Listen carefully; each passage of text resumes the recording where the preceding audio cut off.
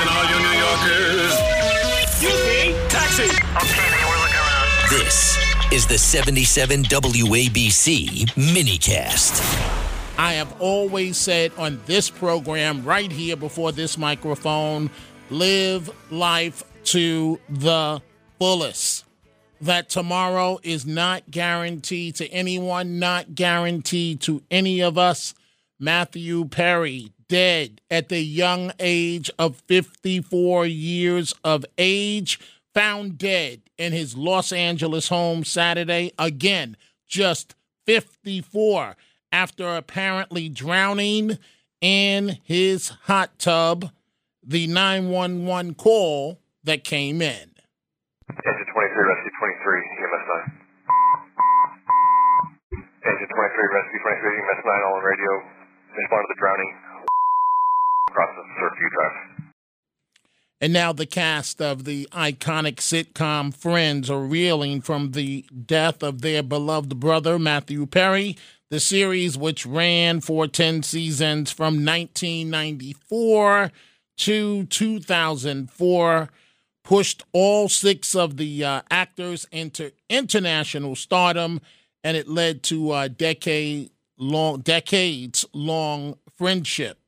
One thing that I admire about Matthew Perry is that, I say this all the time, we all fall down in life. The question is, do you get back up? Do you get back up? Do you fight? Do you persevere? And he was open about his struggles with alcohol and drug addiction. Next hour, the midnight hour, we will deal with the horrible way police, the men and women of blue throughout the country, are treated, and we should all back the blue. We should all back the blue. We'll focus on that next hour. But this hour, the situation in Israel. This is reporter Trey Yingst of the Fox News Channel. You can hear behind me, the Israelis are clearly trying to hit the tunnel system on the eastern side of Gaza. They are hitting one specific location over and over for the past hour and a half. This fire is expected to continue throughout the night.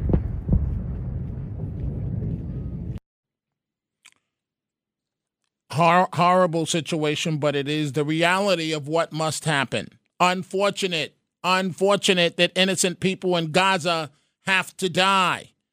That's on Hamas. It's at their doorstep. Everyone should be showing solidarity with Israel. But locally, this was the situation. You have a right to protest, but come on.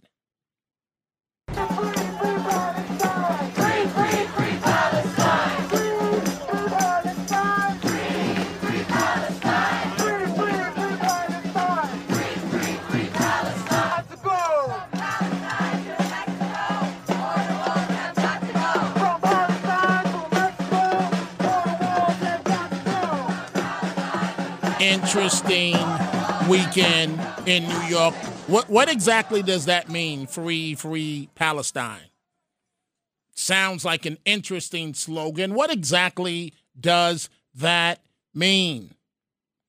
Thousands of pro-Palestinian protesters take over the Brooklyn Bridge this weekend, calling for the elimination of the Jewish state by any means. Thousands shut down the Brooklyn Bridge, marching through the borough Saturday, openly cheering Hamas terrorists and their barbaric attacks on Israel and innocent people, justifying the murders of innocent mothers and babies.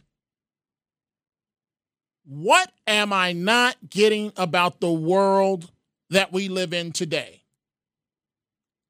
I'm not going to say all, but some of the people out there protesting this weekend are people that sell you food from vending stands throughout the city. And now you know where they stand on this issue. Freedom, by any means, land back by any means. Stating, I believe the settler state of Israel must be taken down. Holding signs with anti-Semitic slogans, on and on and on and on and on and on and on. You don't have something better to do with your Saturday? How about this? How about have a rally for the innocent people of Israel that were attacked first in this instance? How about that? This is all warped, distorted, disgusting, and that wasn't it. That was not it, folks. Not just the Brooklyn Bridge and it made it all the way to Union Square. That was just the second part. The first part happened at Grand Central. Imagine you're on your way home from work, you're tired. All you want to do is sit on that train and nap for the next 40 minutes with your eyes closed and hope that you don't get stabbed or worse. But that's reserved, for the most part, for the New York City subway system. But you're on your way home. I've been there. You put on your headphones. You just want to relax. You just want to get to Grand Central, and that's the first sign that pretty soon you'll be home. Well, wasn't the case this weekend. Protesters demanding an Israeli ceasefire. At least 200 detained after filling Grand Central Station. A sea of hundreds of protesters decided on the main concourse to sit down during the evening rush hour, holding banners, demanding a ceasefire, wearing black T-shirts, stating Jews say ceasefire. Now, come on, folks. Not in our name. It went on and on and on. Let's go ahead and open up the phone lines. I do have some more bad news as it relates to the attacks on Jews that are occurring in the name of protests here in America. The number to reach us tonight on this Sunday evening, 800-848-WABC, 800-848-9222. Cornell University up in Ithaca, only about 30 miles away from Cortland, where I went to undergraduate school. Cornell tonight is on alert. Cornell University, Ivy League institution, on alert after horrendous anti-Semitic messages have threatened the campus Jewish community. On high alert as we speak, after a series of horrendous anti-Semitic messages threatening the school's Jewish community were posted earlier on a public forum. The school has notified Cornell University, law enforcement agencies, and campus police are taking precautions after a series of disturbing online posts made threats directly at Jewish students and the Center for Jewish Living. The FBI, this is so serious, has been contacted of a potential hate crime at this upstate New York Ivy League school amid the Israel-Hamas war. Other issues we're dealing with this hour.